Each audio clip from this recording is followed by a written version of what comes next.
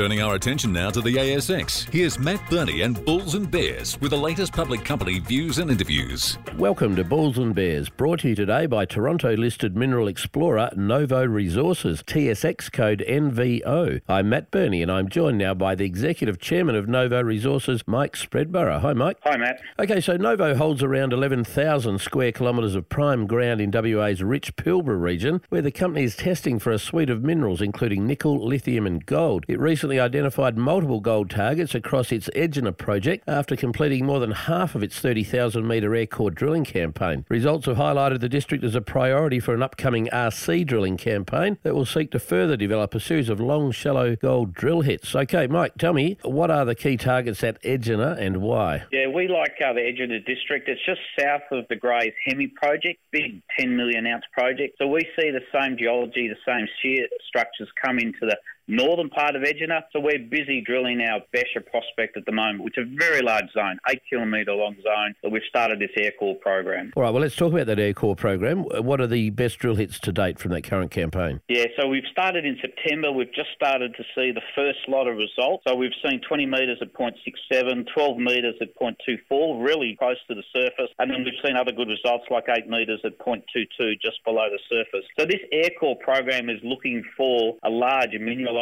blanket just below the surface. These results give us a lot of opportunities now to follow up with RC drilling. So we're really excited with these results that we've seen. What kind of results have you been getting from your Nunnery North prospect? Yeah, so Nunnery is exciting. It's 80 kilometres south of Becher, so it's a pretty big zone for us to be looking for gold. So geos have been jumping out of helicopters doing soil samples and rock chips. In soils, we've seen results like 2.3 grams per tonne, 2.13 grams per tonne. Really exciting stuff there. We've also seen, rock chips at 8.81 grams per tonne, 7.39 grams per tonne. But we've also seen rock chips up to 30 grams per tonne. Can you imagine that? An ounce of gold in a rock chip. Fantastic. Now, even though Novo's principally focused on gold, I know that. I know also you've got some nickel prospects in the Pilbara. What's the best one and why? Yeah, so we're focusing on a tenement we call Purdy's North. It's out near Karratha, just south of Azura's very large nickel exploration program they're doing. So we've been drilling there for a couple of months. People will start to see results later this year or early next year, but this is our primary nickel target that we're focused on. Just quickly, what was your cash at bank at last report and your debt position? Yeah, so we're very well funded, Matt, going into next year. We've got